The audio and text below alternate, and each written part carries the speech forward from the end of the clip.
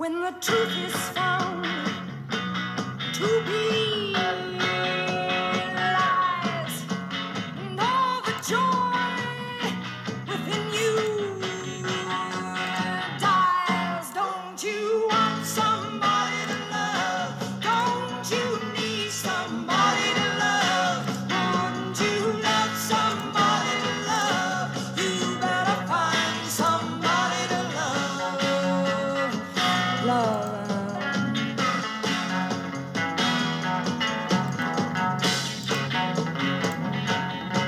When the garden flowers, baby, are dead, yes, and your mind is so full of bread.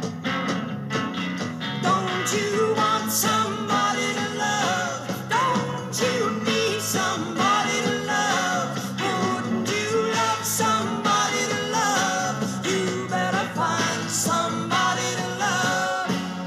Your eyes, I say, your eyes may look like his. Yeah, but in your head, baby, I'm afraid you don't know where it is.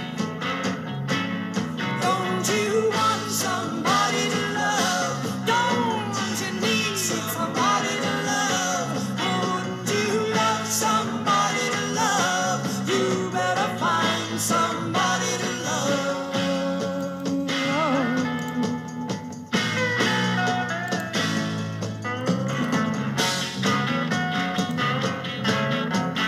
Tears are running, they're all running down your dress. And your friends, baby, they treat you like a guest. Don't you want somebody to love? Don't you need somebody to love? Wouldn't you love somebody to love? You better find somebody to love.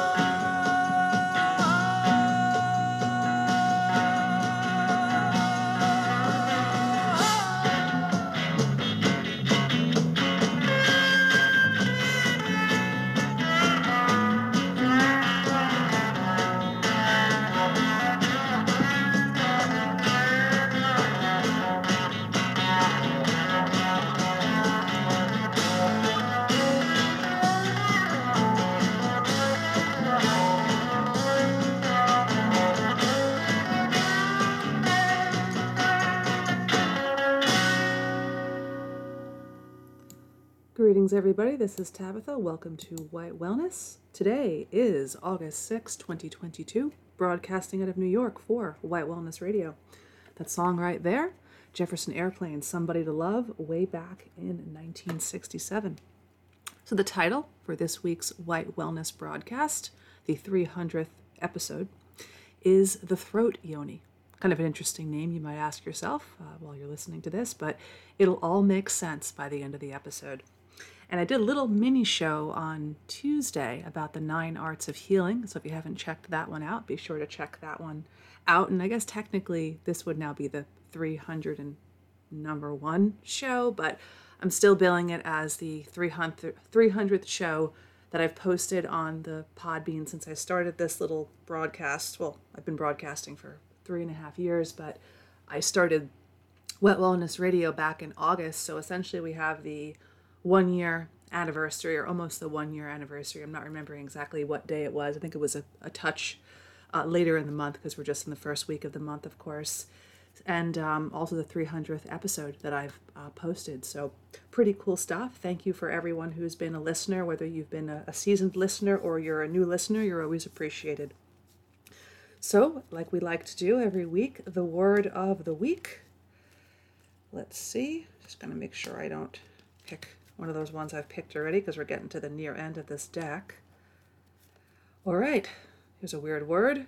Bridelope. So the word bride with lope at the end. Earliest English word for a marriage custom dating back to AD 950, first known as the bridelope, B-R-Y-D-L-O-P-A. The related bridal run was an ancient tradition in which the bride was both symbolically and physically swept off the horseback to her husband's home by him and a helper, who was later known as the best man. The Anglo-Saxon word wed, to gamble or wager, first referred to the livestock or other payment the groom made to the bride's father as a more civilized alternative to abduction. Sounds pretty misogynistic, to be honest with you, actually. Just basically stealing someone and sweeping them off. And then I guess since humans are commodities, and I guess they have been for a long time, now I think a lot of people are realizing that with the TS or the transsexual agenda, that the body is, a commodity. The body's fluids and energies are commodities. But it sure sounds like this, taking livestock or other payment, but of course was typically known as a dowry back in the day. But I can't really say I'm very much into this type of thing. Who even knows the origins? It could be Talmudic. Many of the things that we think are our traditions actually turn out to be, no surprise, Talmudic. But anyway, that word is bridelope, the word of the week, bridelope. And speaking about the commodification of the body, and of course that could be looked at in many ways. Some can say surrogacy is commodification. All the T-sexual or transsexual stuff would be commodification. Any of like the hyper-feminization, hyper-masculinization surgeries would be commodification. But one thing that I was thinking about is blood donation, because of course ever since Oyed AI and all the tainting that the Skeksis did to the blood supply, which of course they've been doing for years. This is nothing new ever since vaccination has been a thing. And of course the history of injecting people with the DNA of other races and species goes back a long time. There's been foul play in the blood, the blood department for a long, long time. Of course, miscegenation, it goes on and on and on. But they're desperate. Zog is desperate for blood. I actually got a text 3 or 4 times, believe it or not, offering me a gift card for $20 to donate blood. And then I actually got the last text that I got about this. They stopped asking for promoting the idea of the donation, which, $20 gift card is like, who cares about that, right? That's like, wow, if someone's going to sell their blood for $20, I mean, that's more problems than that, of course. But first they sent me that about 2 or 3 times saying, here's a gift card, follow this link, go here on this day, we need your blood. Then they sent me one specifying that I exactly needed my blood type, that it was needed. So it's so creepy. I mean, I guess in a way I never should have given it in the first place. I did it once in my life. I won't be doing it again for a multitude of reasons. I know it's very hip nowadays with some humans and some of these, so-called health communities to give their blood because their blood's been over-toxified with the iron filings that they ate in their diet their whole life. But the idea of giving away your fluids, I don't know, doesn't really sit too well with me. I know people do it for, testing and such like that, which, may be a little different. But still, it's just the commodification of the body is how dehumanizing when you really think about it. I mean, there's so many agendas these days that are, totally dehumanizing. I mean, I think now we live in more of a disembodied and dehumanizing society than I think we've ever lived in before, or at least that's my experience because I'm living right now and this is all I know for this point in this life. But nevertheless, this show, like many others on the network, of course, is really going to be about how can we really embody ourselves for the guys and the gals, for everybody, all ages, and the snares out there that are really attempting to disembody us and ruin our energy, ruin our spirituality, and of course many things to defile us on other levels that we're all too familiar with. The blood is just one thing, but the blood's a big thing. It's a really, really big thing. Just like how probably many of us listening who are maybe a little bit older, like the older millennials, the Gen Xers, boomers and stuff, we still kind of recoil at the idea of miscegenation. It's just like, really? Like, why would you do that? But a lot of these youngsters, I mean, they already have been totally brain-soggled by miscegenation, that they're easy marks for like the TS agenda, completely, because they've already been so deracinated. So yes, that was the word of the week, bridelope, and a little bit of an introduction for the show. And now I want to get to a couple of stories that it all weaves into, the main thing, like it always does. A couple of stories, kind of humorous, but also kind of sad and very telling. They both have to mostly do with Gen Z, I think. Like when they're talking about young people now, I assume they're talking about Gen Z. I think for a while it was millennials, and you heard all this stuff about millennials. And at first I didn't even know what that meant. I was like, oh, you mean the Generation Y people? Like, because, Generation X and then Generation Y, and they call, the Zoomers Generation Z. But for some reason, they like to call these millennial people millennials and not Generation Y, which it really should be. So Gen Z, this is the Generation Zog, Generation Zyklon, however you want to look at it. This is this generation which was born from 1997 to 2012. So the people who are between age 10 and 25, very impressionable age right now to be alive. Of course, if you're a millennial and you're born between 81 and 96, that's also very impressionable. So yeah, these two stories kind of relate more to the Generation Z, and just kind of more of that idea of seeing that people's perception of what they presume to be reality, I'll use that in quotes or maybe triple parentheses. Let's do both. Let's do quotes and triple parentheses to use that word. But reality is really, the definition of reality is changing, just like the definition of everything, how people throw around the word racist, how, the idea of what constitutes a woman or a man is completely, people don't even know anymore. It's a zoggy time to be alive. So anyway, here is this study right here, this article. Don't assume that selfies, hate that word, self-portraits, show true facial features. So this is kind of a sad, funny type of story. The more than 1 million cell phone selfies taken every day have produced an unanticipated outcome, a documented uptick in plastic surgery. And plastic surgery is one of those things that has been around for quite some time. It's become destigmatized. It's no longer taboo. For a while it was very taboo, especially with the idea of men getting plastic surgery. Typically it was kind of the things that women did, especially older women. Or, I guess the real context for plastic surgery is for, cleft palates and things like that, right? As opposed to people doing all this body part stuff. That's when it really becomes transhumanistic. And remember that the transsexual or TS agenda has its roots in many things, and one of those things is plastic surgery. Younger women in particular are increasingly showing cosmetic surgeons their selfies to demonstrate why they want to change the size or shape of their nose. But these concerns may be based on a distorted perception because selfies distort facial features, says researchers from a University of Texas Southwestern. So there was a study done at this university where 30 subjects, 30 humans, took one photo 12 inches from the face with their arm bent, the typical, selfie pose people do, and another at 18 inches with the arm straight. When they compared the 12-inch selfie against a third photo taken at 5 feet away, the researchers found that on average, the nose appeared over 6% longer and the chin seemed 12% shorter. This creates a distorted total of over 17% in the nose-to-chin ratio.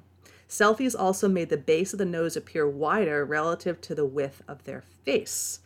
If young people are using selfies as their only guide, they may be coming to plastic surgeons to fix problems that don't exist, except in the world of anti-social media.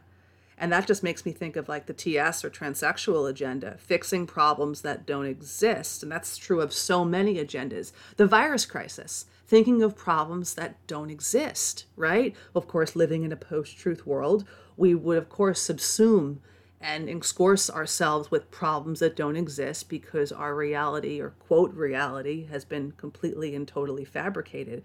This is kind of like a funny, sad thing. So here are these people using their mobile device to take a picture of themselves that inaccurately represents what they actually look, and then they go to Dr. Zog trying to get a new look so they can look different in a picture that doesn't even depict how they actually look. Yowza. Holy hell, right? I mean, this is just the tip of all the Zio sludge that's going on in the world today. But I mean, to think that a picture taken at that angle, like I always think people look really weird when they take those pictures. Like it's always weird to me when they show a story, especially like a tragic story of someone who was like, murdered or something awful happened, someone got in a terrible accident, and they show a picture that the person took themselves to identify them in the article, as opposed to like a picture of them, hanging out with their arm around friends and family. Like, what we knew 10, 20 years ago was a normal photo opportunity. Now it's all these weird photos where people are like taking the picture themselves, or those stories you hear about someone who's taking a picture of themselves at some natural site and they fall into a volcano or they fall into a hole or something like that. So we're seeing more and more every day that people really are not living. Maybe they're living, but they're not really existing in the natural world. And something like this, taking a picture of yourself and not really being able to discern that it doesn't really look the way that you do look, and then going to Dr. Z and being like, oh, you know, my chin needs help, or my nose needs help, or all of this stuff. I mean, do people ever think, like, ever, that they could change the way they look by the foods that they eat and the beliefs that they have? Probably not, right? Because that would take work, number one. And number two, people like the quick fix, especially in the West. So this was just a mind zero of a story, this idea of these self-portraits. I prefer to call them that. I don't like this. This is a Zio-sludge word. You know, it's up there with like twerking and ratchet and oof. I don't even want to use these words. You know, I don't want to pollute my vocal cords by saying these things. But anyway, that was that story. And I have another story that's kind of along the same lines, also has to do with Generation Z. So there are people from this generation, even the younger ones, the ones who aren't even like in their 20s yet. So now we have teens, guys. Teens are worried about wrinkles. Here's how Gen Z is helping to fuel a beauty boom. Whilst young, quote, skin investors are often in pursuit of self-care and overall well-being, experts are concerned about the premature demand for more invasive treatments. So, of course, I believe that one of the things that's motivating this is the anti-social media. Because, of course, even growing up in the 80s and 90s, you know, we had the fashion magazines. All the girls remember those magazines. And, of course, we compared ourselves to the people in those magazines. And probably now we realize they were transsexuals and our legs will never be that thin. And, you know, just we're never going to look that way or, you know, be 6 foot tall, even though some women are 6 foot tall. But oftentimes those pictures that we would always compare ourselves to, those were men. So that's already like a built-in thing. Now it's even worse with all the saturation of the anti-social media. Back in the day, it was just a magazine or, you know, you saw your friends in school. Now it's like 24/7, nonstop. And then every little thing you do could be, you know, saved on the internet and people could, you know, I guess pick you apart for it. Crazy how things have gotten. So now there are these youngsters, these Gen Zog youngsters who are so concerned with anti-aging that they're doing all these like crazy things. So here's some youngster, an 18-year-old male youngster, who's doing all this stuff, microneedling, hydrofacials, laser treatment, 18 years old doing this, sauna, all of this stuff. I mean, some of these things, not all of them, you know, like taking a sauna and red light therapy, those things can be, you know, helpful depending on your constitution, but to get this kind of hyper about it at this young age just seems kind of like mentally ill, I would say. So young people who are like under 25, are increasingly incorporating anti-aging products and treatments into their beauty regimes. And it said back in 2012, about 20% of women who were 18 to 24 considered anti-aging skincare to be important.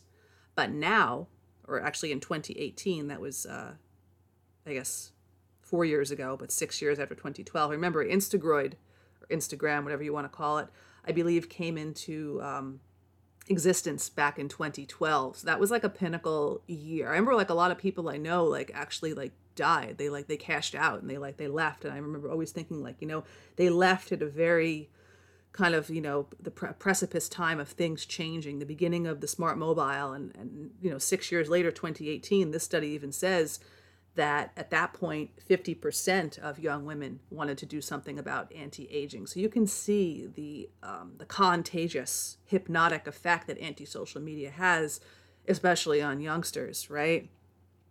So now there are youngsters on some of these forums talking about wrinkles at 19, premature aging at 16. I'm 16 and thinking about Botox for my forehead wrinkles. I mean, if you have wrinkles and you're in your teens, there's a problem. If you're in your 20s, even your 30s, there you have wrinkles.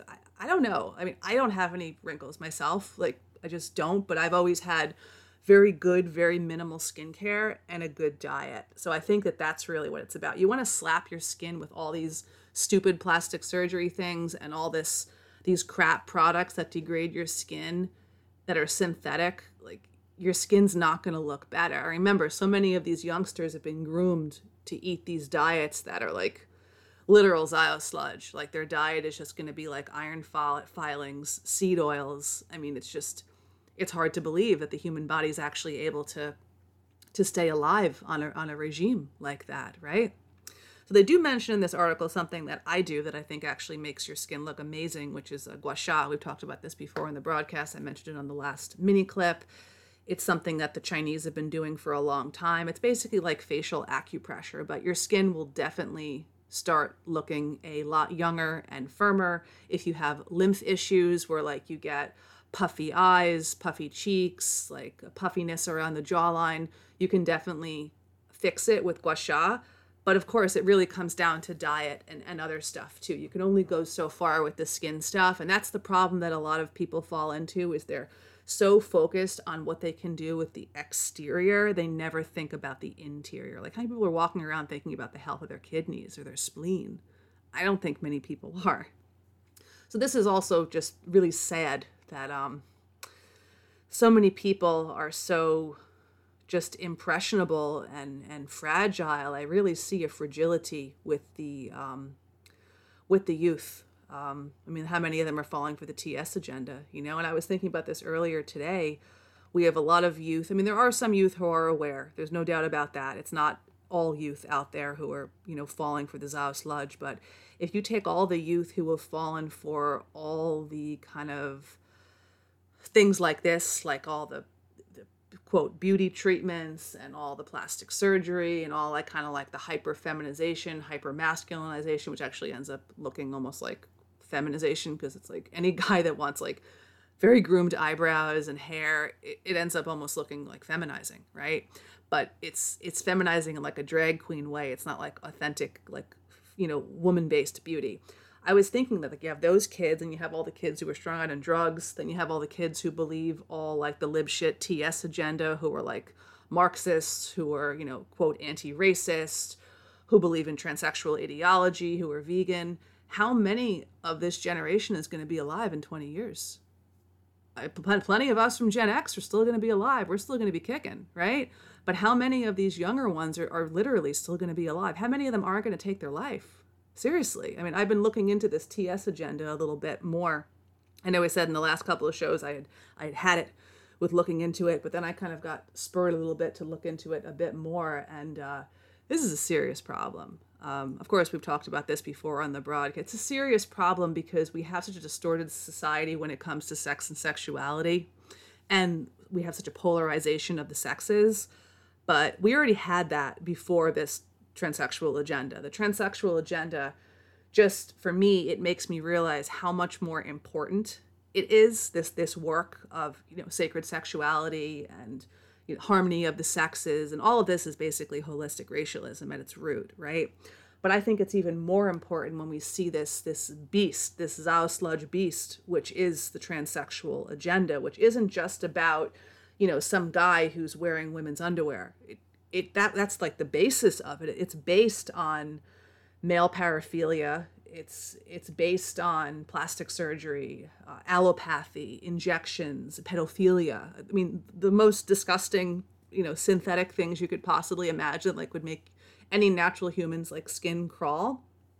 But it goes even further than that. And there's a complete alignment with people who believe this agenda or agenda, and people who believe in the Oyed AI and, you know, the anti-racist, or I hate that phrase, anti-racist.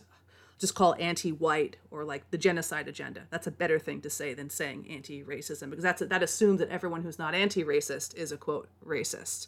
See how they fuck people with that language? But this TS thing, this transsexual thing, is one of the biggest issues that we face as humans, but also as racialists. This is bigger than the race thing. I mean, most people who are, you know, pro-white or racialist are probably against transsexualism, but they may not be against it enough. And I've been thinking about lately how this all ties in, of course, to transhumanism, obviously, and the removal of human sovereignty. And one of the things that makes human sovereignty so beautiful is our expression of sacred sexuality, which of course many of these people are castrates. They've been castrated, and if they're not castrated now from like the surgeries and the quote therapeutic hormones, they're going to become castrates at a later life. I mean, a later point in their life, right? But this is really the issue that's going to divide society, is the T-human or, tranny human, transhumanistic agenda. This is the issue that's more important than the race thing. This trumps race, essentially. So anyone who's into the tranny thing, vaccination, slave to allopathy, you're automatically in the Zog group. Even if you claim pro-white status, it doesn't matter. You're automatically in that group because you accept the tenets of transhumanism. Like, there are people on the right who actually think like some male tranny is hot. So, I mean, not everyone on the right is pro-white. Anyone who's referring to themselves as being on the right is probably lost anyway. I would never use a political ideology to describe my natural belief system. That would be an insult, right? And also, in another vein, the best way to expose the skeksis, to expose the essence stealing that they are doing, is the transhumanistic and the transsexual stuff. Walking around with a sign that says something very recoiling, let's say about the holohoax or about the Oives. I mean, you're probably easier territory now than it was before Oyed AI or 10 years ago. But this is the main issue, and this is the issue that's going to divide humanity. And like I said, it's bigger than the race thing, because there are certain people who are, they say they're pro-white or racialist, but they still believe certain facets of the T-sexual agenda. They're sending their children to a school that is promoting transsexual agenda, which of course is pedophilia. We know that, obviously. They promote or give vaccinations. I consider, this may be a hardcore kind of perspective to have, I consider vaccination to be a form of pedophilia. It is abuse of a child's body. There's no other way to put that. Obviously, circumcision is pedophilia. Come on. There are even fetishist doctors, which is disgusting, that actually get a rise out of that type of stuff. So until our people completely eschew transsexualism, transsexual ideology, the pronouns, all that garbage, vaccination, allopathy, they're automatically going to be in the Zog group, right? This is the biggest threat to society, is this thing. And they're using it. And they're using it with the quote virus. They're using it with the quote climate change. All of this, right? And of course, as this is happening, they're, flooding white lands with mudskins. Like, we know this. Like, they're planning to do this by 2050, to have all these non-white areas of the country that are just like desert, not the country, the world, like desert area. They were going to decimate those areas, and they want those people to go into white lands. So, yeah, it's a lot. But I really think that the biggest issue is this T-humanist agenda. Which really is fueling all of the anti-white stuff when you really think about it. And of course, these top T-humanist players, they're all male oives that are LARPing as rich white men, right? So yeah, there's a lot of things going on in the world. Sometimes it feels kind of subtle if you don't think about it too much, but then you think about it a bit more and you're like, wow, there's quite a lot going on. But this is the issue. This is the biggest issue, is people who want a synthetic society and those who do not, those who want a nature-based reality. So that's going to really be the big divider, essentially. Do you want to live in a Talmudiarchy, or do you want to live in an ancestriarchy or a raciarchy? We all have to make the choice. So yeah, a little bit there, and a little bit about this Gen Zog trend of anti-aging, which is I don't know, kind of sad. I mean, I wasn't really thinking about anti-aging at this point in my life when I was like 18 to 24. I was just thinking about, I mean, even now, I just think about, how can I be healthy? How can I be vibrant? How can I live a life that makes me smile? Like, that actually will reduce getting wrinkles. All of this stress, slathering your face with all this stuff, and who even knows what's in it. So much of the skincare products out there actually give people like bad skin and wrinkles. So, I mean, really, the most important thing is to just have a good disposition. And of course, if someone has wrinkles, it doesn't mean like it's terrible. Like when you get older, sometimes you get some wrinkles, but when you're older, like, it's more accepted, I guess, and everyone's skin is different. Some people, like, their skin just like gets jowly. Some people get wrinkles. Some people get like hyperpigmentation, or like, you know, what they call liver spots or lipofuscin. So everyone's have like a different way that their skin ages. But this is just sad to see these youngsters who are 18 who are so obsessed with this, almost like kind of in a OCD type of way, that they're afraid of like just living. I heard this crazy story the other day about this young person who was afraid of aging, who is driving their car in a certain way, so they don't have like their hands at like, you know, 10 and 2 like you typically would, like on the steering wheel. They had their hands like underneath at the bottom because they didn't want to get sun damage on the top of their hands. So yeah, crazy. And you know what's actually kind of the irony of all of this type of stuff? People who do a lot of these, quote, anti-aging, skin preservation style of you know, quote, treatments, they actually look older than their years. It's like these youngsters who have gotten plastic surgery, they all look older. So I wonder if these people in their 20s like look like they're in their 40s or even older, then what are they going to look like when they're in their 40s? And of course, there's no mention in this article about, you know, eating enough lipids, eating enough carbohydrates, you know, taking regular bowel movements, eating protein, you know, doing exercises that are inversion types that, you know, increase blood flow to the face, having sex and having orgasms to keep your face looking young. Like, no, there's no mention of that. Just shoot yourself up with all this Zio-Sludge stuff because, hey, you want to look young, you know, you want to. It's almost like everyone's creating some version of an avatar with their online self, whether they're transsexual or not. It's even creepier when someone's a transsexual. It's so creepy to me, more so the young gals that are falling for this transsexualism. Like, I guess my first time I ever saw a transsexual, it was a man. And my connotation of transsexualism was it was something that men did. It wasn't something that women did. It was like a male fetish. It was a sexual fetish. It's kind of always what I thought it to be, and I still think it to be that.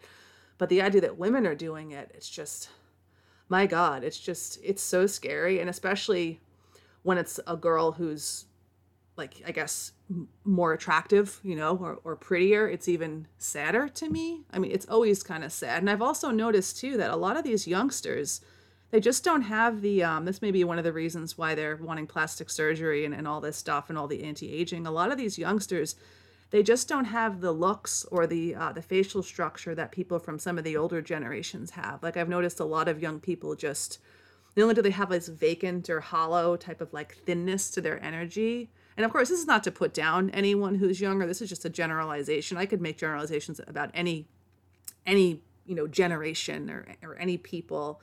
But I've just noticed that a lot of the younger people, they're just like, they're missing some type of like eugenic thing. It's almost like when you look at those pictures that Dr. Price took, you know, Dr. Weston Price, when he was like traveling the world, and like the kids that were born like in the younger generations when the parents are eating the diet of commerce, it's almost like the younger people now, they all kind of have that like industrial diet look to them. You know, it's sad, you know? And I'm not saying any of this to be making fun of anyone or anything like that. I'm just a little shocked as someone who's a little bit older.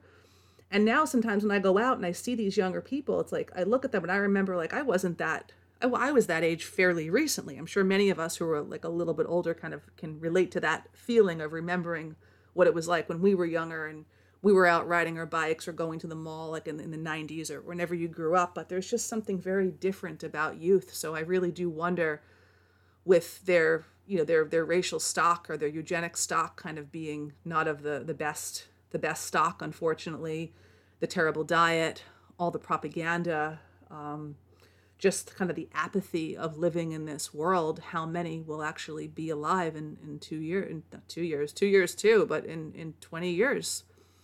I don't know, it's something I think about a lot, especially when we think about white genocide and we think about the future of our race.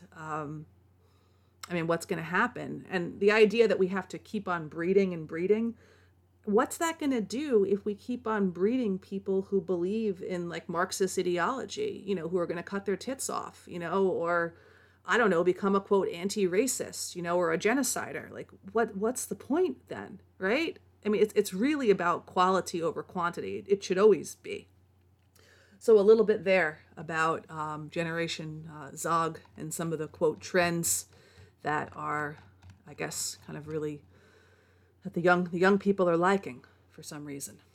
And of course, also, maybe one of the reasons some of the younger ones look a little funny is because they're mixed, you know? I mean, there's more of a chance that the younger somebody is, the more mixed they are. Like, I even know with myself being, 3 different Europid things, being Hungarian, Eastern European, being, Sicilian, Hellenic, and then being, I guess, Hungarian will be Uralic, just like Finns are, and then being, Celtic, being Irish, that people who are older than me, like, they'll be one thing. They'll just be like, I'm Irish, and that's it. Like, we even see it with people who are, quote, mutts, quote, American mutts, where they have like 5, 6, 7 different, like, European ethnicities. So we're seeing more and more of that mixing, whether it be a dilution of many different, European countries or other countries where whites are, or we see it just, with miscegenation. Of course, if someone is, half Italian, half Irish, they're not race mixed. They're a mix of different, European, cultures, essentially, but they're still one race. And I know sometimes people who are just one thing look down on us as being, quote, mutts, but I don't consider myself a mutt. I wouldn't use that language to describe myself. But anyway, really what a mutt would be someone who is mixed, like a Mischling. So maybe that's the reason we're seeing more of this, kind of just these funny looks with some of the youngsters and stuff. I hope that there can be some type of, I don't know, some turnaround with all of this. I know this sounds all grim, the stuff I've been saying thus far in the show, but it's just what I'm kind of sussing out and seeing as time goes on. And just as of late, I've kind of been out a wee bit more, doing some shopping, kind of, seeing how the youth kind of interact and speak with each other. And I know every young person has their own kind of thing that they go through. And probably when, maybe we were younger, people who are older are like, oh, that's what a weird style that all is. But now it just seems like really just bizarre. I don't know. And I'm sure many of us who are a little bit older, even some of us who maybe are millennials who are like 10 years older than some of these Zoomers, we may even feel like, whoa, there's a big difference, right? So let's take a Gandhi at the chat. Okay, we've got some humans listening right here. Mama Bear Tracy is saying hello. Hi. Glad to see you here. We've got some other humans with some funny little names. Okay, so what else do we have to talk about for this broadcast? I'll go on to this. This is actually a good piece. So we're talking all about this stuff about, generations and things of that nature. And now I want to talk a little bit about the difference between whites and Aryan whites. And of course, yes, there is a difference. And I know I use the word white in the show title because I like the alliteration. That's why I like white wellness. Aryan wellness would be a good name for a show too. But I think also with a name like that, because that word is so kind of recoiling, I probably would be dealing with more censorship. As it is, I fly under the radar a lot because I don't really kind of, I'm not really boxable, if you will. You can't really put me into a box and say, oh, she's this. It's really not really possible to be doing. But the word white doesn't necessarily mean racial. It can mean, purity. It can mean heavenly. It can mean different things. So I found this on a very interesting page on Telegram. Let's see what page this is. It's called Anana Light. Interesting small page. A lot of smaller pages on Telegram I find to be kind of nicer, just like with any place, Instagroid, whatever. When an account gets too big, oftentimes it just gets too much of like a vibe that deviates from the main message, right? This is a very interesting post about the difference between whites and Aryans. So I'm going to orate this little thing right here. The difference between whites and Aryan whites. An Aryan, attractive, high achieving, high vibe, creative, glass half full, intelligent, courageous, altruistic, noble, innovative, thoughtful, charming, industrious, interesting, otherworldly, bright person who adds beauty, light, and knowledge into the world, lives outside of limiting ideological and social constructs. I think that's a really great definition of what an Aryan is. I think that's something that we should all be looking to aspire to, right? To be high vibe, to be noble, to be interesting, industrious, to have the ability to add beauty and light and knowledge into the world. Like, how many people are stuck on that black pill shit? Like, that's not really Aryan. Politics and religion have zero bearing on whether someone is Aryan or not either. And frankly, it's stupid to argue the point and dismiss someone for such mutable traits if your claim to fame is race-first worldview. And if just because they're on the left or whatever, they're suddenly stop being white Aryan. Meanwhile, I've observed certain so-called liberal whites who despise subscribing to some self-sabotaging ideas look and act more Aryan than certain arrogant white Amerifat blumptards spouting all the, quote, correct Nazi talking points. And the same can be said for vice versa.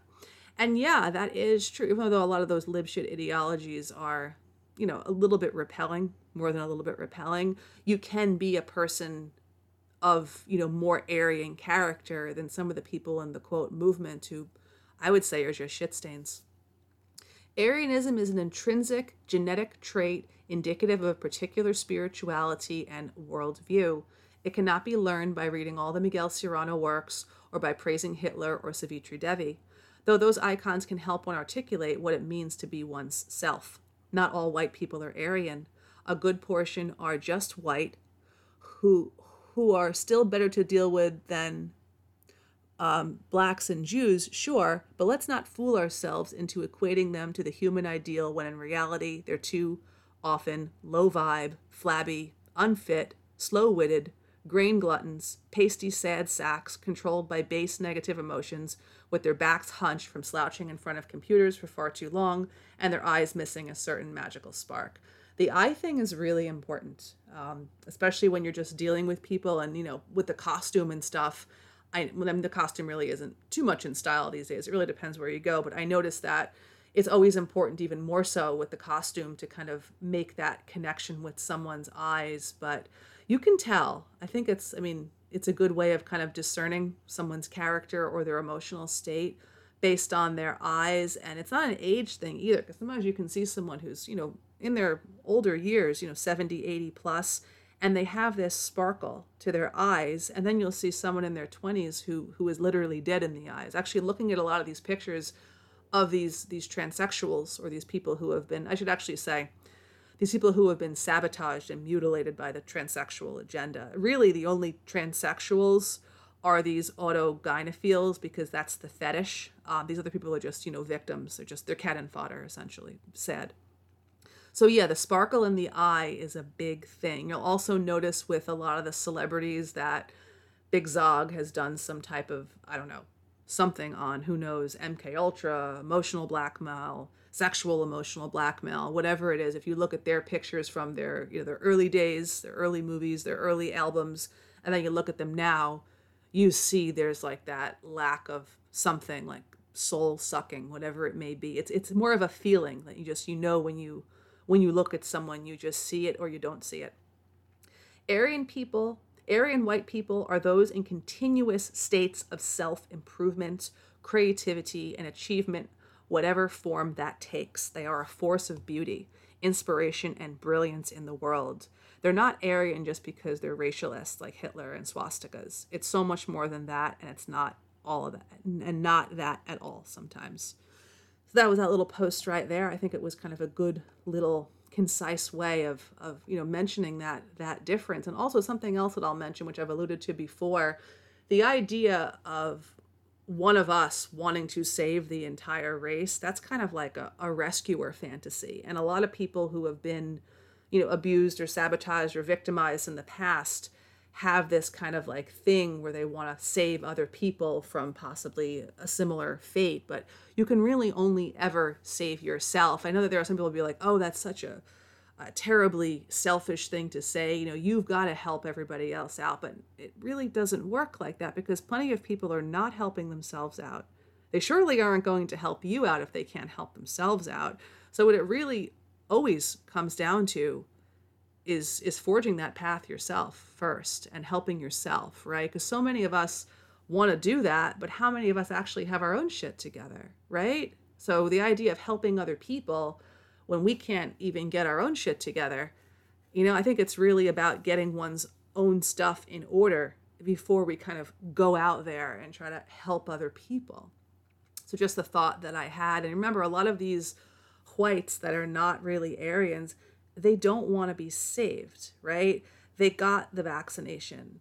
They'll call someone by their quote pronouns, right? They watch pornography. They eat at Chick-fil-A. These people don't want to be saved. It's not your struggle to save them.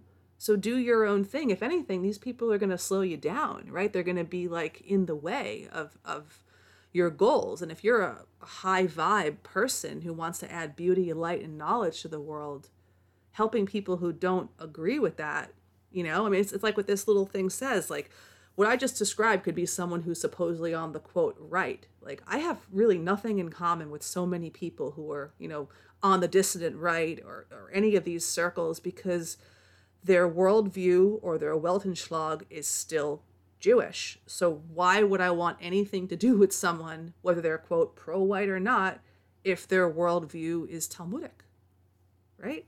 So think about yourself first. Think about preservation of yourself. And of course, your immediate group of people who you love, that's important too, but everyone has to come to this information when they're ready to. There are a lot of people who aren't ready for this yet. Maybe they figured out other stuff, right? Like I listen to things oftentimes that aren't necessarily part of the quote movement, because I really find that to be very, very limiting perspective. And I think that a lot of people are just really just caught up in like the minutia of things and getting into these kind of discourses about, pagan versus Extian. Who cares about that? Vegan versus carnivore. Who cares about that? Thinking about misogynistic ideas for women, like men are of course talking about this. Like, so I don't even engage myself. People talking about the earth, whether it's, a flat or a globe, and the propaganda, like I don't want to deal with any type of dialectic, right? I think that actually takes away from us getting to this high achieving, high vibe state, which of course would behoove the Skeksis. They love that. They love to do and put out information that constantly keeps people at each other's throats, causes, lack of cohesion. But I think what I'm really trying to say is that people come to this information when they want to come to it, right? And I'm also noticing with myself that a lot of people who end up following me or listening to me, whether it's on Telegram or Instagram, wherever it may be, they're not all people who are part of the pro-white community. There are a lot of people who are following me who are people who know, the Talmudic things that happened in the birth world and all the allopathic medicine, birth being a huge thing, it's hijacked. How many people who are pro-white still believe in hospital birth, still believe in vaccination, still believe in circumcision? We have a real problem. If people are still believing in these Jewish ideas, we have a real problem. This is why we have no cohesion in this movement, because people are still doing these things that there's a lack of sovereignty. I think that's really what it comes about. But everyone comes to the information when they come to the information.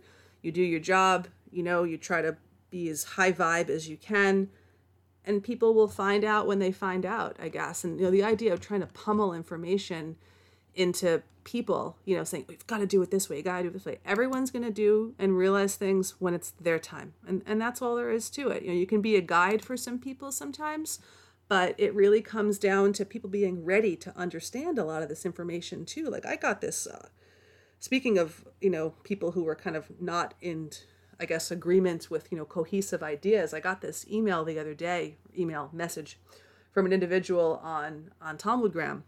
And they're like, oh, I'd like to ask you a question. I'm like, yeah, sure. Okay. And I figured people message me all the time, asking me a question or two about their health, whatever health thing it may be, maybe the health of someone who they know, an issue, this is common for me. It's been happening. I've been helping people in this, this way for a while. So I get this comment today from someone I've never heard from, never seen any of the groups or the channels, and asked me this question, are you a lesbian or something like that, and wanting to know details. And I'm like, I don't share personal details with like random people like on the internet who I just met, like sexual details. Like, why would I?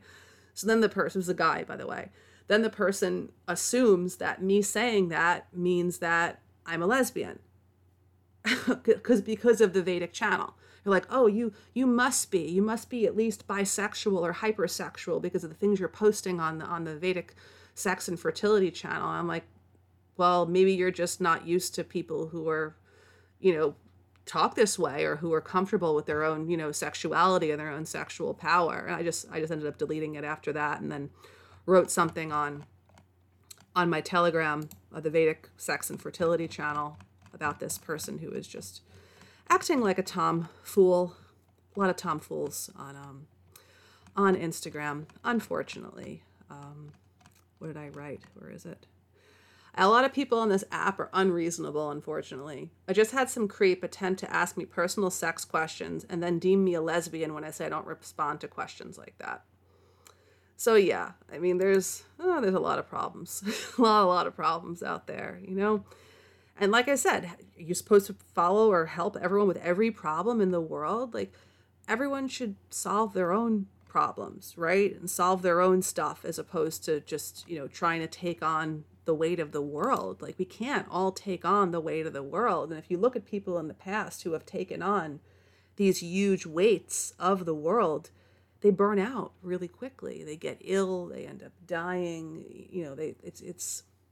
it's not good. It's really not good for our health if we think about things from a holistic perspective. And one of the best ways to show people the way is to do by example, right? That's how youngsters oftentimes learn, right? Good or bad habits. So if a youngster sees, a parent snacking on something terrible, like, Doritos or something, they're going to think, oh, okay, I can do that. Or if the youngster sees the parents, waking up and doing some stretching, they're going to pick up on that. So I think everyone is impressionable, especially when we're young. We're more bibulous to ideas like that. But I just think that we really have to get the focus right, get the honing in on right, and realize that not all whites are Aryans. I know sometimes it's a sad thing to think about, because there was time in the past where I wanted to help liberate everyone from, these things, all these ideas, all these, Talmudic psychological contaminations. But that really can't be done. It has to happen drip by drip. You can't just devote all of your energy, all of your time, all of your power to doing that, because then what quality of life do you have for yourself? So I think we'll take a wee little break right now, and then we'll come back and we'll start to talk about the throat chakra and the Throat Yoni connection, not collection, and a lot of other groovy stuff. So I'm your host, Tabitha. You're listening to the Throat Yoni on White Wellness Radio. We'll be back right after this song.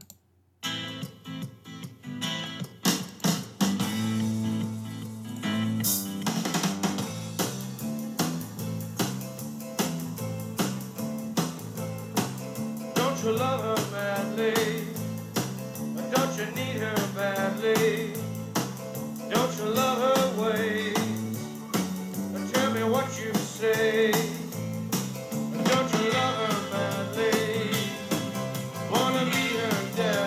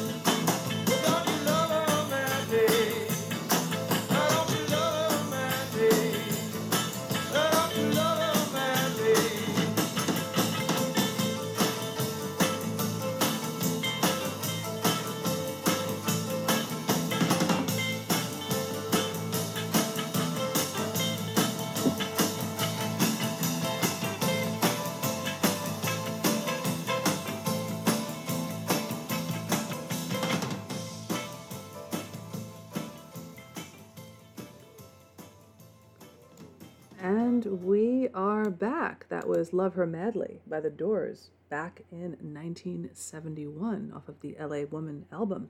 I'm your host, Tabitha. You are listening to The Throat Yoni on White Wellness Radio. So we are back, and we're going to be talking now about the throat chakra. We're doing a series of the chakras, going back to the root and the sacral and the solar plexus, and last week was the heart. And now we're going to be talking about the vissudha chakra, which is the throat chakra. Oh, and I will say this too, kind of a continuum of what we were talking about before the break, about really seeing things from more of an Aryan perspective as opposed to a Talmudic perspective. If anyone's done anything in the past that was more Talmudic, race mixing, any of these things, like, don't self-devalue yourself over these things. There was actually a comment that came in the Podbean comment section for one of the last shows, and someone was saying, like, oh, I race mixed in the past, but it wasn't a black, like, is this totally terrible? And I wouldn't give myself all this anxiety over something like that. Like, look, we all were born into this world where we were scammed and snared. Our parents, grandparents, extended family, friends, we were all scammed and snared at a certain point. So it would be natural, almost normal, to make some of these mistakes in the past, right? Whatever it may be. It could be race mixing. It could be anything that was just more of a Talmudic perspective, which now you say it could be getting a flu shot, whatever. Now you look back and you're like, oh my God, like, how did I do that? Don't self-devalue yourself for doing it. Realize that you only had a certain awareness at that time when you made that decision. You made the best decision you could at that time with the information that you had, and let it go. Because if you self-devalue yourself, that's going to cause medical problems. And then if you don't know what to do, you'll end up back in the hand of Big Zog, right? So it's really important to learn from what we've done and not to beat up or devalue ourselves. I notice a lot of this happening, people getting into, this is a common phrase that's used, a purity spiral, right? Oh, you're not white enough. Oh, you did that, you're no longer white. Like, I mean, there are probably degrees to that, right? I mean, I would say probably if someone like has had, 5 children with, 5 different black men, then maybe that's a bit different, But, most of us have probably had situations where we've done things that we weren't so proud of. We wouldn't do it again. But at least we've learned from it and we've moved on. But to keep in that vibe of devaluing yourself constantly, thinking that you're not trad enough, you're not white enough, you're not whatever enough, that's got to go. And I think oftentimes when people get into that devaluation mode, they're more likely to get into destructive behaviors, which are actually degenerate, which will actually make them less pro-white, and less racialistic. So I just wanted to put that out there. If anyone's devaluing themselves for things they did in the past, I've done this. We've all done it to an extent, right? You've done something in the past that you're like, oh, fuck, why did I do that now? I should have known better. You only knew what you knew at the time. And many a times when we get ourselves into situations and we make decisions that we may have not made if we had a different perspective, we make these decisions based on like a fear or like having tunnel vision, right? So oftentimes we're not even in like we're a right frame of mind. Like, think of all these youngsters who think that they're like transsexual or like, stuck in the wrong body or, dysphoric, whatever they're telling themselves. And then they rush into getting all these, xylosludge surgeries and these, quote, hormonal therapies and all this jazz. And they're in this frenzy of so much devaluation and hatred and disgust towards their body and particularly their genitals. How can you make an informed decision, whether you're a minor or not, but specifically if you're a minor, when you are in such a stressed state, right? So oftentimes we've made these decisions that, may not be so favorable or appetizing or savory in these states of just kind of like fight or flight, right? Maybe we're in a situation where our life was like seriously on the line. Maybe we were being like abused or something, or we're having flashbacks, or maybe it was both at the same time. And we made like kind of like a flash crisp decision. Oftentimes these decisions can change the course of our life and maybe even kind of give us perspective. Like, think of people who got the OII vaccination and now they know that germ theory is a hollow hoax. They know that OII was a hollow hoax. Imagine the awakening that would be, right? Very kind of melancholy too, but just the message is, don't devalue yourself. We've all done something that we may not be so proud of, or want to put on our resume, however it may be, tell people about. It's not an accolade by any means, but it doesn't mean that someone's like trash or a piece of shit or garbage. We grew up inculcated with all of this. So always be gentle with yourself too. Not to give yourself like license to be like a slob and to like eat fast takeaway and, masturbate to porn all day long and, veg on the couch or, play video games for 8 hours. Like, that's not what I'm talking about. That type of behavior is the result of self-devaluation for doing things that we can't accept. But oftentimes we have to accept that we were in a different perspective or different mindset, because if we can't accept the things that we've done in the past, and we die 1,000 times in this life, right? Every month, if you're a woman and you're in your fertile years, every month you have a death, right? It's called a period. So like we are constantly in a state of reincarnation, whether it's the massive reincarnation that happens when we literally die and then we come back, or it's these reincarnative states of like, who were you in your 20s? I'm sure many of you listening who are maybe even in your late 20s or your early 30s, you're a different person now than you were in like your early 20s. Maybe many of us feel that we're different now than we were in the beginning of the year or the beginning of Oyed AI. So to spend so much time hating and devaluing your former self is not good. It creates dis-ease, and it's really disrespectful to you as a person, right? Think about that, right? Because we always think about how disrespect happens, through your actions to other people, but we can disrespect ourselves if we don't honor the choices we made in the past, right? And I know maybe if someone's done something, very heinous, like a violent crime or something like that, maybe it's a bit different. But I mean, I think we all end up living the lives that we do based on a lot of the programming that we get during, formative years, specifically our gestational time too. You oftentimes will hear that you develop the nervous system that your mom had when she was pregnant with you. So if a woman was like, totally stressed out and everything during the pregnancy, maybe you're going to like birth a baby that's just this like high strung, stressed out kid.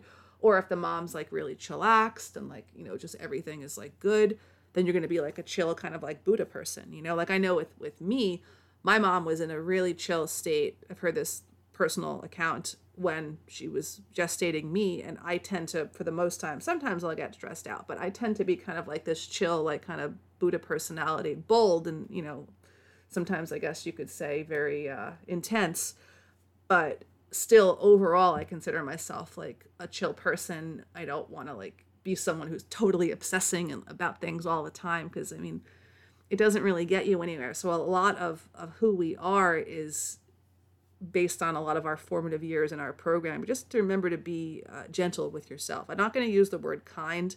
That word has been co-opted by the transsexual agenda. It's so sad because that word kind also has its roots in Kinder. And of course, Kinder means, child in German.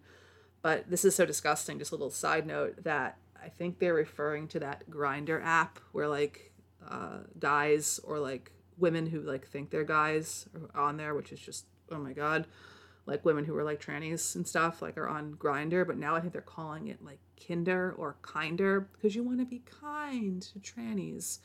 It's all part of this TS pedophile agenda, which of course is not only disgusting and transhumanistic and misogynistic and pedophilic, it's a complete inversion of sacred sexuality. And I have to say, I don't really see a lot of people pointing that. They'll point out all the things I said.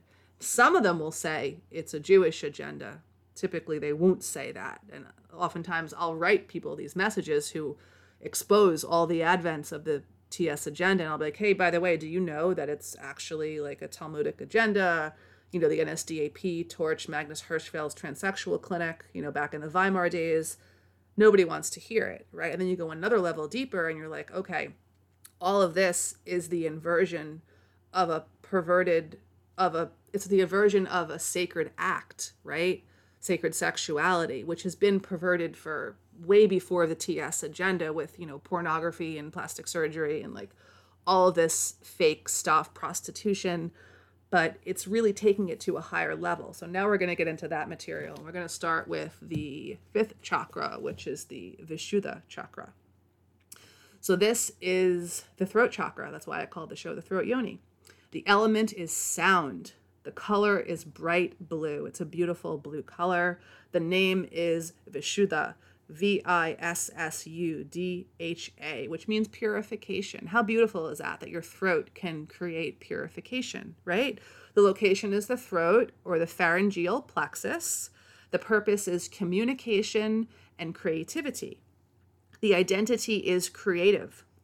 The issues surrounding the vissudha chakra: communication, creativity, listening, resonance, and finding one's own voice. I think it's a really important theme, especially nowadays in society where so many of us have been silenced, shadow banned, deplatformed, etc. And they've done things to kind of technologically silence us, if you will, but that could actually have reverberation on how we speak our voice just in general. And also think about all the stuff of people typing and, are they actually speaking? We do so much of our, quote, talking via typing as opposed to actually speaking. One of the reasons I like actually to do a broadcast as opposed to writing articles, I think it's easier to speak personally. For me, not everyone might agree with that. I find it easier to speak. I find it more of a informal way, so I think it's easier to digest the information, and also creates a dialogue, especially if I'm doing a live show and there are questions and comments coming in. But I think that's actually one of the best ways to do things is via, actually using your vocal cords, right? The orientation of the fifth chakra is self-expression. The demon is lies, which makes total sense because I always talk about speaking your truth, right? The developmental stage of the vissudha chakra is age 7 to 12 years. The developmental task: creative expression, communication skills, and symbolic thinking. The basic rights concerning the fifth chakra: to speak and hear the truth. And I think that's a theme that we should take note of just moving forward in the world with everything happening, to speak and hear the truth. Because how much of what we hear on a daily basis is just a lie? Like go to your phone and go to Discover and just, scroll whatever Google is promoting. All of it's a hoax. It's almost laughable. All this is about White and Aryan, monkeypox, taking a nap during the day will kill you. It's all a hoax. It's crazy. Having chickens will give you salmonella. It's just backyard chickens. It's all fear and lies. So here are some characteristics of a balanced vissudha chakra: a resonant voice, a good listener, good sense of timing and rhythm, clear communication, and lives creatively. Traumas and abuses that could possibly affect the fifth chakra: lies and mixed messages, verbal abuse and constant yelling, excessive criticism, which can block creativity, secrets and threats for telling secrets, authoritarian parents, kind of don't talk back to me style of parenting, alcoholic, chemical dependent family, don't talk, don't trust, don't feel. Oftentimes those are characteristics of an alcoholic family. Sometimes there's overlapping with narcissism and emotional incest, depending on the family dynamic. What are signs of a deficiency of the fifth chakra? Fear of speaking, a small, weak voice, difficulty putting feelings into words, introversion and shyness, tone deaf, and poor rhythm.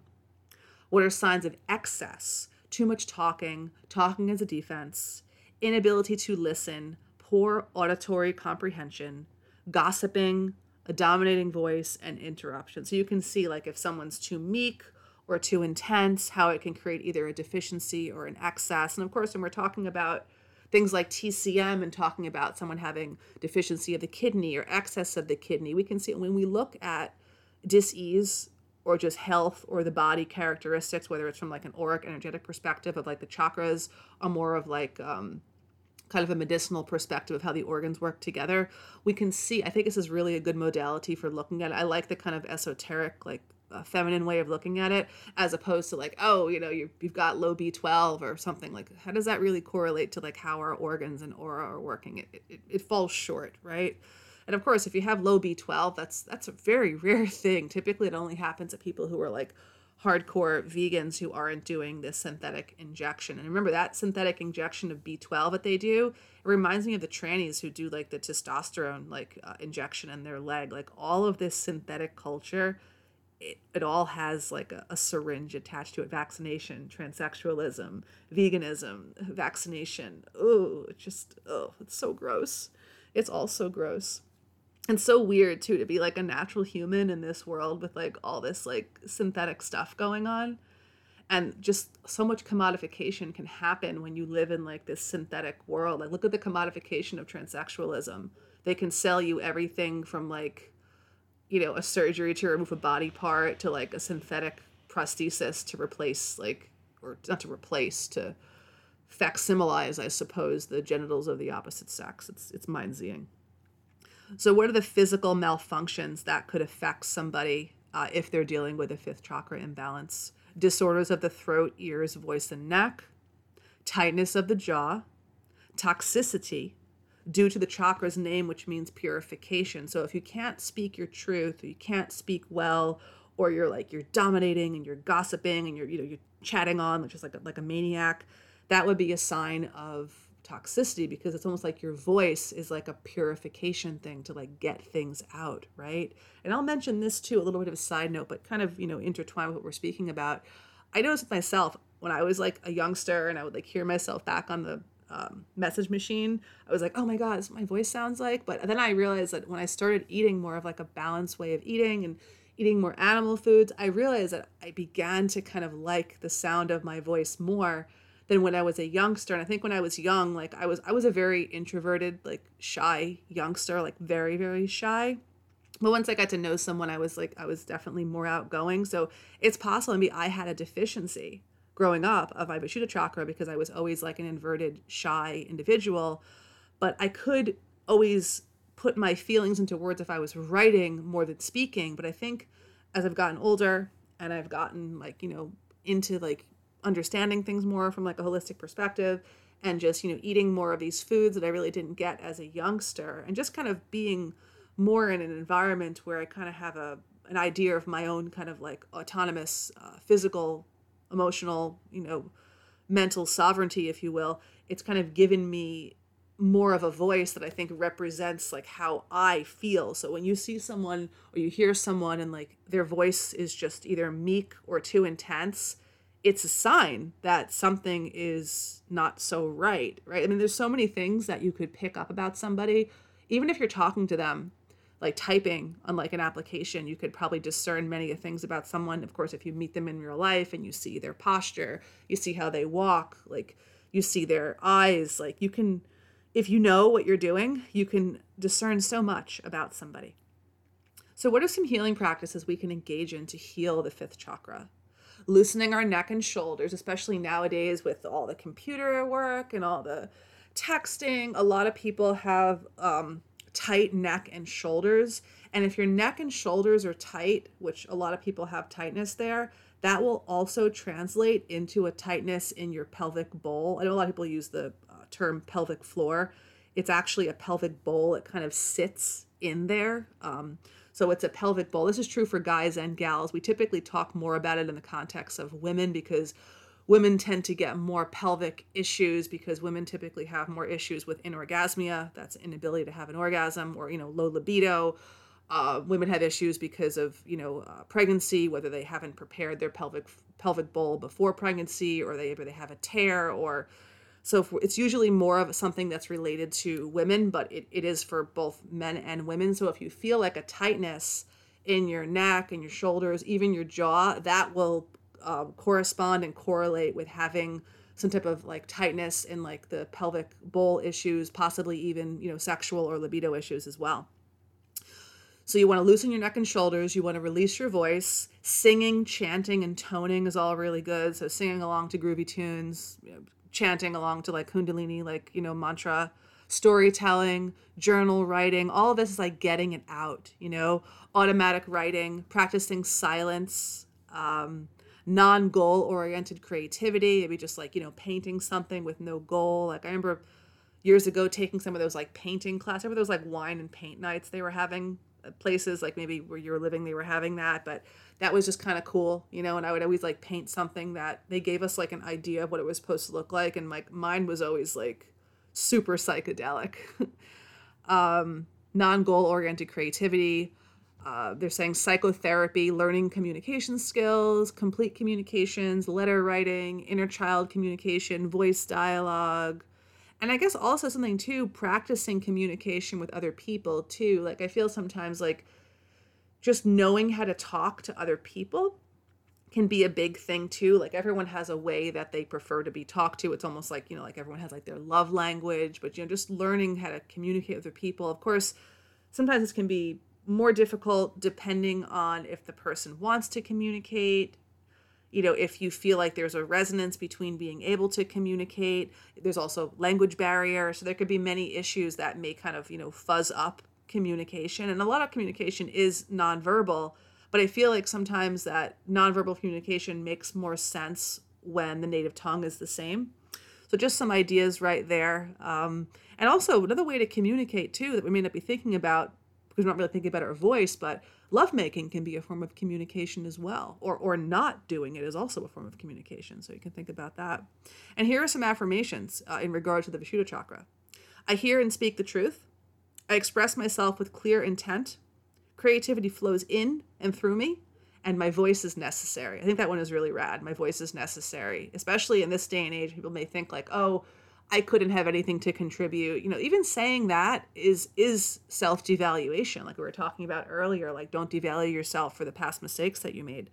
So your voice is necessary, regardless of what you're doing. You don't have to be doing a podcast. You can just keep totally anonymous online, but your voice is still necessary. All of our voices are necessary, regardless of what we're contributing, whether we even want our voice to be heard. I know many of us in this quote movement are, you know, leery of sharing our voice or our picture.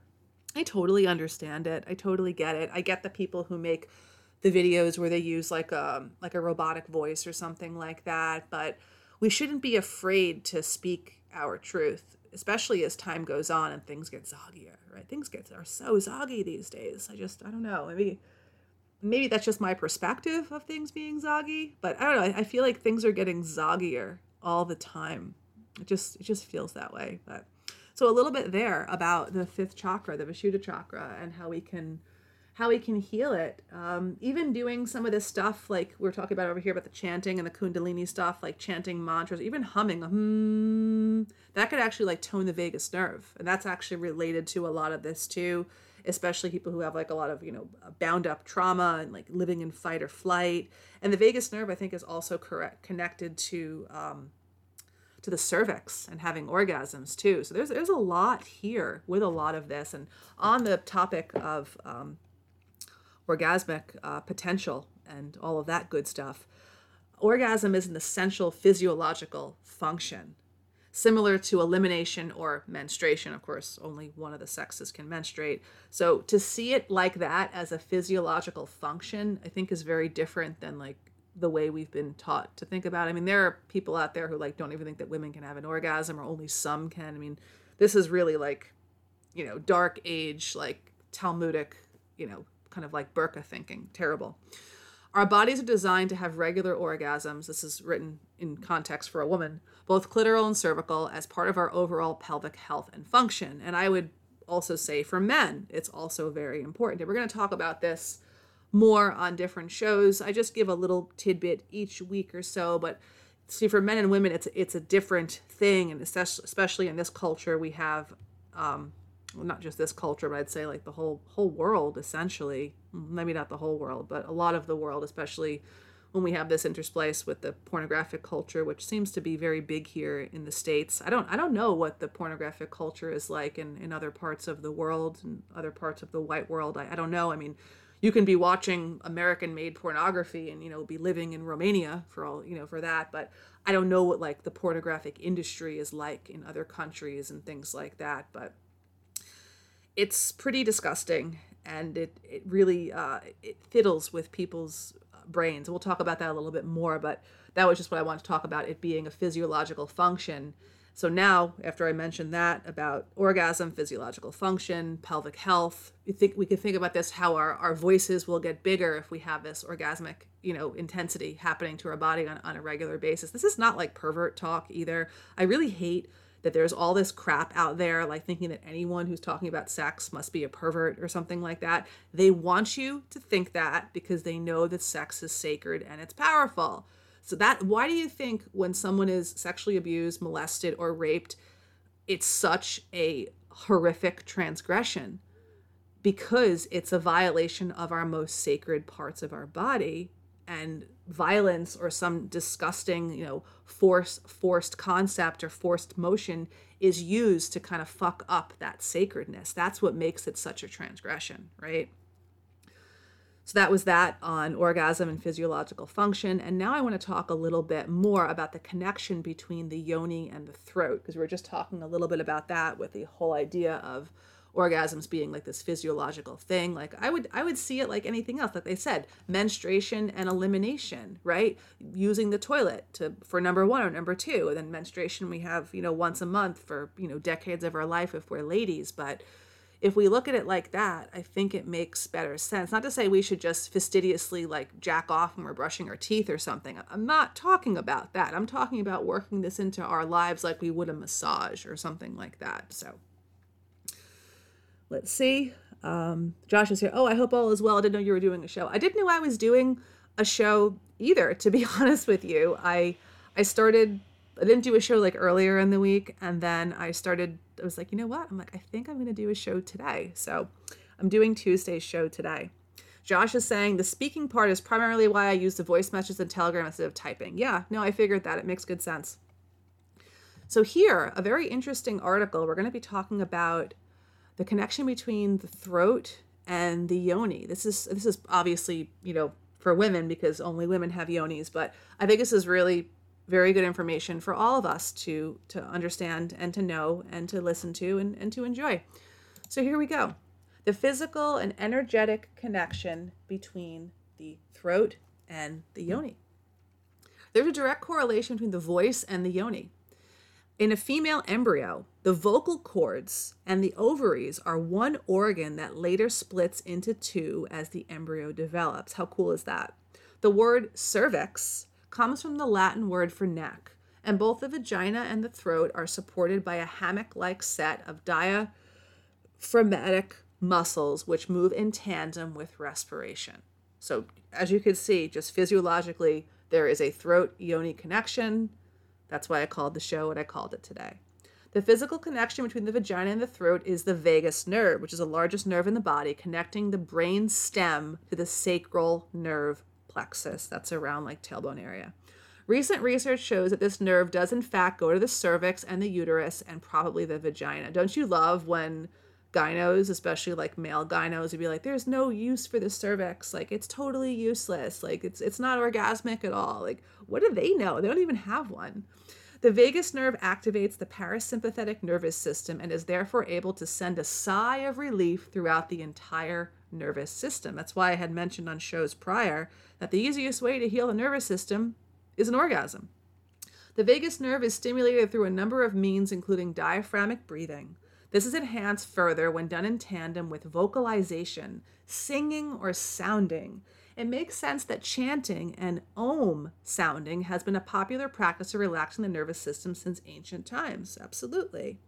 Deep breathing with vocalization also enhances our sexual pleasure. Making noise, actually, during sex will increase sexual pleasure, too. When someone is fully in their voice, they are often also fully in their sexuality. Identifying a disassociation between the two can be a great first step in building greater capacity for expression, communication, and pleasure.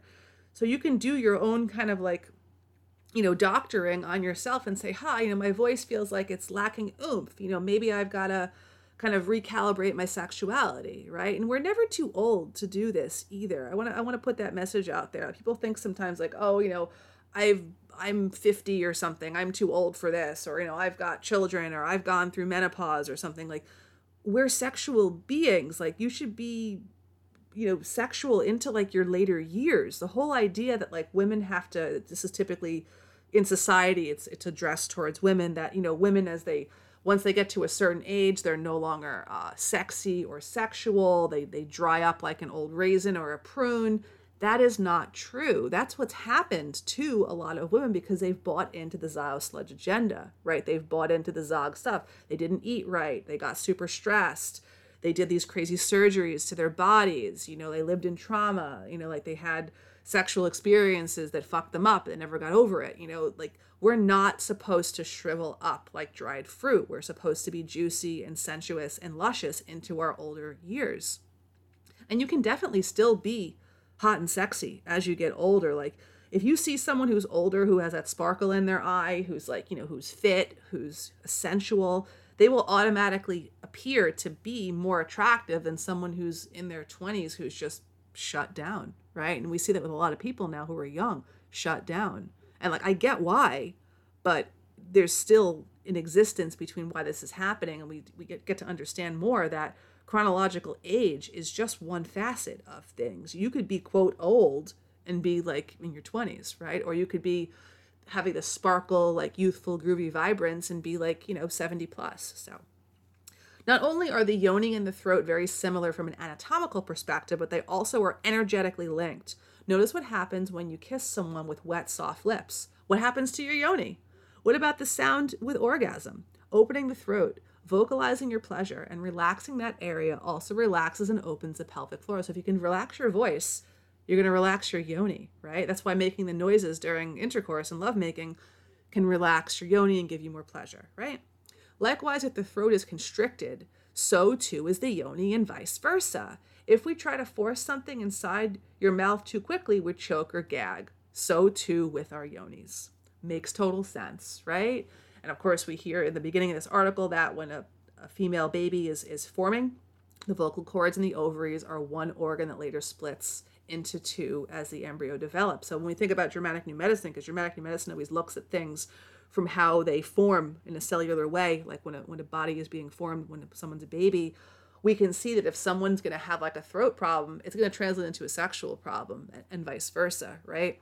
So we can always see the body never lies, and it's quite beautiful to be able to understand and discern these things. Like, what if we weren't able to do this? You think Dr. Z is going to know these things? Like, you go to Dr. Z and be like, my voice is weak, or, sex is painful, I have no libido, all that type of stuff. You think Dr. Z is going to be like, your vissudha chakra is blocked. Like, yeah, okay, that's not going to happen.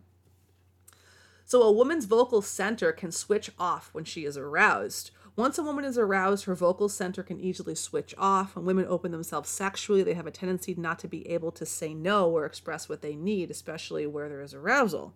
Once a woman is aroused, her language center switches off and it's easy to slip into a submissive role and be taken advantage of.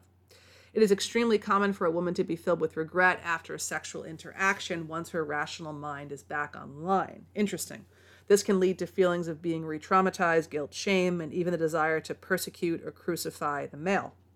Likewise, many men don't even understand how a woman is wired and then wonder why their lover acts as though she really wants to engage and it seems very empowered and consensual, yet afterwards she can feel like her boundaries were transgressed or ignored. This is because of the mode her brain has delicately flipped into. So essentially the goal is to reclaim our female sexual power through the voice and speaking up too. Like speaking up if you don't like something sexually or you do want something sexually. If a guy is like normal and healthy and masculine, he's probably going to want to take on the task and be like, yeah, I'll do that. I want to try that out. And of course, not only will you connect more as a couple through the lovemaking, but it will also possibly boost his confidence and it will make you feel more relaxed. So there's definitely something to be said for reclaiming your sexual power through your voice and asking for what you do want sexually, right? Or what you don't want. And of course for guys, it's important to, usually men have less of a problem asking for what they want sexually. Women oftentimes don't know or want to ask and think the guy is just supposed to know. And the guy is like clueless and doesn't even know. So a little tip, if anyone is looking for a little tip, that's a little tip right there. So a bit about that and how that all works, the throat yoni connection. And now I have another source on all of this. and how your yoni is a reflection of your voice. So I have some pictures that I'm looking at, and I see the vocal cords and the vulva. It's a picture of the vocal cords closed and a picture of the vulva. And they look so similar. It just looks like there's a large, slit in the middle. It kind of looks like a clam. And then we see a picture of the trachea and then a lining of the vagina, and the tissue looks the same. The only difference is the trachea is more of a triangle shape, upside down triangle, and the the inside of the vagina is like, more like a straight kind of like ruler type of looking thing. So now, here are some reasons why you can open up your yoni and your voice in these steps. Or actually, here's a little bit about why they're connected, and then here are some steps on how you can open them. Because the muscles that control both the vocal cords and the yoni work together at the same time, the vocal cords, the diaphragm, and the pelvic bowl all move when we speak. So right now, as I'm speaking, my diaphragm and my pelvic bowl are also moving, as well as my vocal cords. Holding in anger and anxiety closes and restricts movement of both outlets, the trachea and the yoni. Because they both need to open when we breathe to allow the body to expand and receive oxygen, the vulva and the vocal cords both open as we breathe in. If the pelvic bowl is restricted, this limits the amount of air we take in turn restricts the amount of movement within the vocal fold. So if you feel like maybe there's like a tightness in your chest, or like I've heard people talking about being air hungry, and I didn't really get what that meant at first, but now when I'm looking into this, I was like, oh, air hungry, that makes total sense. So if you feel like you can't get enough air in, you've probably got some blockage, some yoni blockage going on. Number 3, because both the trachea and the yoni are the exit / outlets of the body, they are the main routes we let stress, waste, and emotional pain out of the physical body. That's why sex can be an incredible healing modality. It could also be very traumatizing in the wrong hands. Talking and speaking your truth can aid in letting out trauma, anxiety, and fear. Pelvic bowl opening and lengthening is responsible for letting out physical tension, bodily waste, and held emotions. Nothing gets out without the voice and the vulva doing its job. And also, if you're doing like a lot of like yoni work, like yoni massage and all this, you'll notice that the way your yoni feels actually will change because the muscles are like relaxing and it's becoming more open and more inviting. They even talk about in Taoism that there are 3 gates for a woman that have to be passed before the man can enter and engage, like the couple can engage in lovemaking and intercourse, because if you don't pass all those 3 gates, the woman isn't really going to open up. And that's completely and totally true. You can't bypass those gates and think you're going to get, a very open, receptive woman. It's not going to happen that way. And here are some signs of pelvic bowl tension and closure. So maybe some ideas if you're dealing with these things, you may be having a pelvic bowl that's very tense. Also, something to mention, I'm just going to mention it here, but it could also affect your pooping too, not just, sex stuff. So number 1 would be sexual anxiety. Number 2, constipation. Number 3, painful pelvic exams. So like going to see Dr. Z, and Dr. Z takes their cold finger lubricated with some nasty jelly and shoves it inside of you. That could be very traumatizing to a lot of women. So sexual anxiety, constipation, painful pelvic exams, jaw pain or temporal mandibular pain, TMJ, low back pain, low sex drive, vulvodynia, vaginismus. Vaginismus, I think, is like painful, like very, very painful sex. And vulvodynia, I forget what that is, but some women have very, very, very painful sex, like where the yoni won't even open. Okay, vulvodynia is chronic pain or discomfort around the opening of the yoni. They're saying through allopathy there's no cause. It's caused by trauma. Then vaginismus. This is whenever penetration or intercourse is attempted, the vaginal muscles tighten on their own. So of course that's a trauma type of thing, not being safe, not feeling safe, right? A woman typically has to feel safe in order to be turned on, which is pretty obvious, but oftentimes that's not the case. Incomplete bladder emptying can be a sign of pelvic bowl tension and unresolved trauma. So those are some issues there that if you're dealing with that, it may be just good to know this and be like, okay, because I mean, oftentimes you don't get a lot of, you get the runaround with Dr. Z. So here are some ways that you can open up your yoni and your voice in 3 easy steps. Occasionally through the day, get your tongue on the roof of your mouth, what the Vedics call Kachari Mudra. Constantly keeping the mouth in a state of closure tenses both your jaw and pelvic bowl muscles, the muscles of expression and creation. Doing this also will keep your jaw and your face looking good. Babies actually naturally do Kachari Mudra. And of course, depending on your tongue and your palate, it could be easier for some people to do it. I have a pretty narrow palate, but I can still pretty much do it. Yeah, like all the way up. And that can actually be just like a good activity to do, like just when you're sitting. You can like sit in like swastikasana. Your posture is really good, of course. You're not like hunching forward or anything like that. And then you have your, your tongue in Kachari Mudra. So of course, anything that's going to make your jaw and your face look better, of course, is going to be good for your trachea, all your throat stuff going on, the vissudha, and it's going to be good for your pelvic bowl, yoni, sacral chakra. Number 2, set aside a sacred time for emotional and yoni release, like pooping. Set a time every morning where you train yourself to release the poop. A lot of people have problems with poop. I've dealt with these problems in the past before. It's very annoying not being able to use the John. I know poop comes out of your anus, but the posterior wall of the vagina blends with your rectum. The vagina lengthens and opens when you use the toilet, for number 2. Protect your times of release or reserve a time where you talk, sing, or write can help you mobilize your voice muscles. And of course, doing some type of yoga sometimes or exercises can help, but it comes down to more than that. I think that can be helpful, but I think really doing more of the internal yoni work can be really very helpful, which of course is something that some people are just not comfortable with. I remember one time reading this article in like the paper like years ago, many years ago, and it was a study done, and they said that most women, especially women who are over a certain age, had never seen their yoni in a mirror before. And I was like, what? Like, how? Like, this is a part of your body, a sacred part of your body that every day you have contact with if you're showering or peeing, sex, your period, birth, and you've never seen your yoni in a mirror before? It's just a lot of disembodiment in this society. It's not just the TS stuff, the transsexualism. That's peak disembodiment.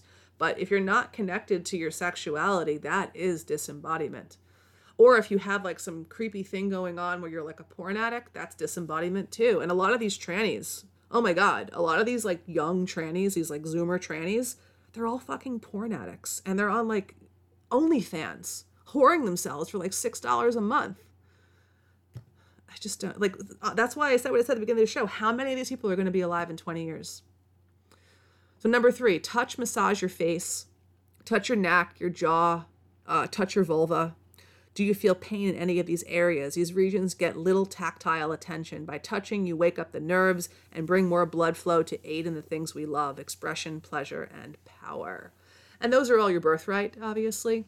And the more you strengthen your expression, your pleasure, and your power, stronger and more resonant your voice will be. So a little bit there about pelvic bowl tension. And this is a topic that's getting a lot of, it's hot and spicy and trendy now, especially on Instagram and stuff like that, which is, I think it's great that there's finally some awareness for this, because I think a lot of women suffer in secret to having these problems. And then maybe the husband or the BF is like a porn addict, and like, what came first, the chicken or the egg?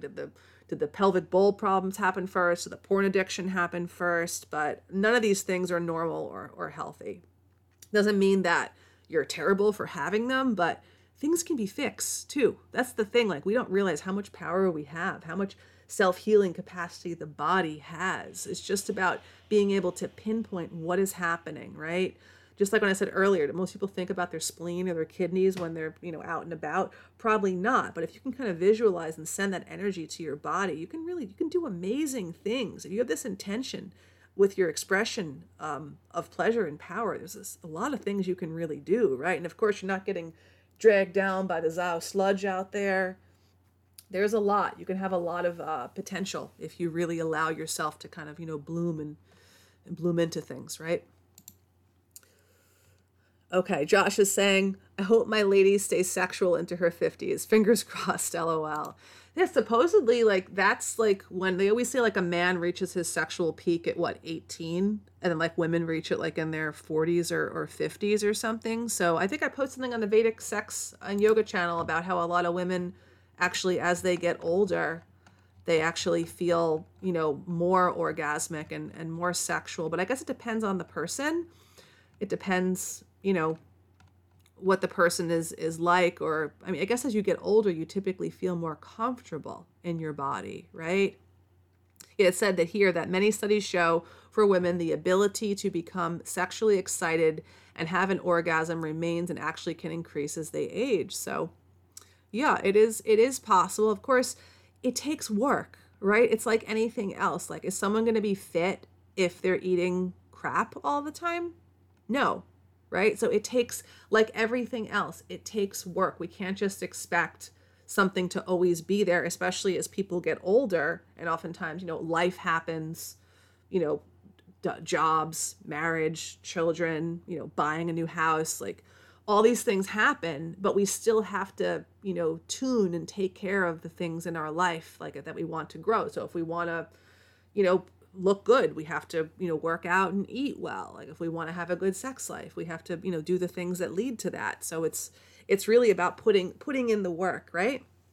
So I think I'm going to read one more thing, and then I think I will close out the broadcast, and then we'll do another show. I'm not sure if I'll do it on Tuesday or not. Maybe I will. We'll see. So 64 Aryan is saying, LOL, putting in the work to be the lingam king. Yeah, exactly. See, now that's a good Instagram handle, lingam king, right? You could use like an eggplant and like the crown emoji on your thing. But I even saw now, like, they're doing like these emojis where they're making different colored eggplants, because for some reason that eggplant has become the emoji that means like the penis, but I think that means like a black penis. I don't know. But now they have like all these homo emojis too, but oh gosh, the world's wild. So here is a little bit about where is my sex life going. We'll end with this, and then I have some other stuff that actually I'm going to save for next week's show that I'm going to talk about pornography and things like that, just so I'll have enough material and just to keep everyone's appetite wet. We're already like an hour 40 plus, so I'll read this little thing about where is my sex life going, and then we'll close it out. I hope everyone's having an amazing Saturday, by the way. I thought it was Friday. I didn't even know it was Saturday. I'm thinking like, oh, okay, maybe that's why the chat looks different, and I'm doing a little bit of a later show, but anyway. So where is my sex life going? I found this from this sex guru called Jason Julius. I get some of his material to my inbox, and it's typically like geared towards men looking to please women, but I can find anything, and it doesn't matter who it's geared to. I can always find inspiration in it and then, share it with other people. So this is a question I don't think we ask ourselves enough. In order to get what we want in life, we need to have a clear picture of our desired outcome. This goes for everything. Yet so many of us assume that with almost no effort at all, our sex life will just take care of itself. That's like thinking anything else will just take care of itself if we don't put the energy in. Remember, energy flows where attention goes, right? What if we put the same amount of focus towards growth in our sexual relationship as we do with other areas of our life, such as health or wealth, which is where people typically concentrate the majority of their time and focus? When you start to look at it this way, you can begin to see that sex is something you can have evolved and continue to get better and better. And of course, a lot of people say when they get older, especially when they get married, they're like, oh, it's gone downhill, it's non-existent, etc. But it doesn't have to be that way. It's like anything else, like, the things that we want to flourish. And it says that the selfish majority of men don't even take the time to understand how a woman's body and mind come together to give her full body squirting orgasms. It's the man who steps up and takes the time to give his woman unbelievably pleasurable sexual experiences, who is rewarded not just from seeing his partner experience bliss, but also from reciprocated pleasure from his humbly gratified woman as well. And of course, this experience releases oxytocin. This will bring the couple closer together. And that's really what sexual expression is about. It's a sexual way to express, love and admiration for someone else. It's not about using someone else's hole, which they'd like you to believe, right? Getting your woman to experience a squirting orgasm is just the beginning, not the final destination. There is so much more that opens you up once you master this level. So that's what it's really about. It's about connection. It's about embodiment. And really the take home or the takeaway message for this broadcast is that there is so much out there that is disembodying, that is disconnecting, that is disrespectful, right? More so than ever before in history. The manners of a lot of people are just really shot too. If anyone's noticed that the manners of people is just, gosh, especially I've noticed this with maybe some of the younger people, not to bash young people, but I've noticed that, people just learn differently, but I've had other people mention this to me, people who are older than me say like, no one holds the door open anymore or says, hello, how are you doing? Like, I guess the world is just changing, I just feel like back in the day, if you were to like snub someone, it would be like a thing, like, oh, that person ignored or snubbed me. Now it's just like, whatever, like I was looking at porn on my phone, like I can't be bothered. Like it's just, yeah, it's crazy. It's a zoggy zog world, but don't forget that there are good parts about living in this world. I don't think it's always going to be as zoggy as it is now. I think we're coming to like a kind of like a precipice with a lot of this type of stuff. But I just always want to live a good life and kind of, share that with other people. And we do have a lot of things in this world that are not so good. But it doesn't always have to be like that, right? I think a consciousness change, people might say this is like kind of a new age thing to say. It's not really new age. It's more like Aryan age, like Satya Yuga type of stuff. But I think just having a consciousness that is clean and really working on being an Aryan person, being high vibe, being creative, injecting positivity, injecting for lack of a better word, imbuing, that's better, imbuing positivity into things. And, we can change. Think about it. If you wake up in a really bad mood, that can be your tone for the day if you let it. Or you can say, you know what? I'm not going to let that ruin my day. I'm going to have a good day. So it's kind of the same way with everything that we see or hear. We could really feel heavy from a lot of these things, but we don't necessarily have to. Our perspective of things is really one of the biggest things, right? And staying in that vibration of the truth, which is what the vissudha chakra is about. It's about speaking our truth, right? There was one more thing I wanted to share in regards to the vissudha chakra. Let's see where it was. Every week I was doing that thing where I was mentioning a little bit about each chakra and what it had going for itself. Let's see. Here it is. Okay. So I missed last week with the heart, so I'll read that now. The mantra for the heart chakra is I welcome my experiences. They help me grow. And the throat is I express my truth. So that's really the thing I want to drive home here. So if you express your truth through your mouth, your trachea, all that, you're expressing it through your yoni as well, right? And that's really where we all come from, right? We all come from the sacred yoni, regardless of what sex we are.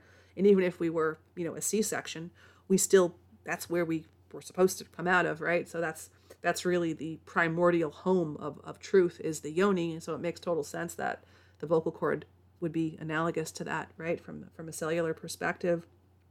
So I think that's all I have for this week's White Wellness broadcast, the Throat Yoni. I hope you enjoyed listening to this and learned some stuff, all that good stuff. The things I always hope. This is a positive racialist broadcast. Sometimes there's things said on the broadcast that, maybe are of not the most savory connotation, but at the end of the day, this is a positive racialist broadcast to uplift ourselves, to make ourselves basically Aryan, right? We want to go from white to Aryan. We were born white, we can become Aryan. Or maybe some would say we're actually born Aryan, but the best way to become Aryan is to live your truth, to speak your truth. That's really what it's all about.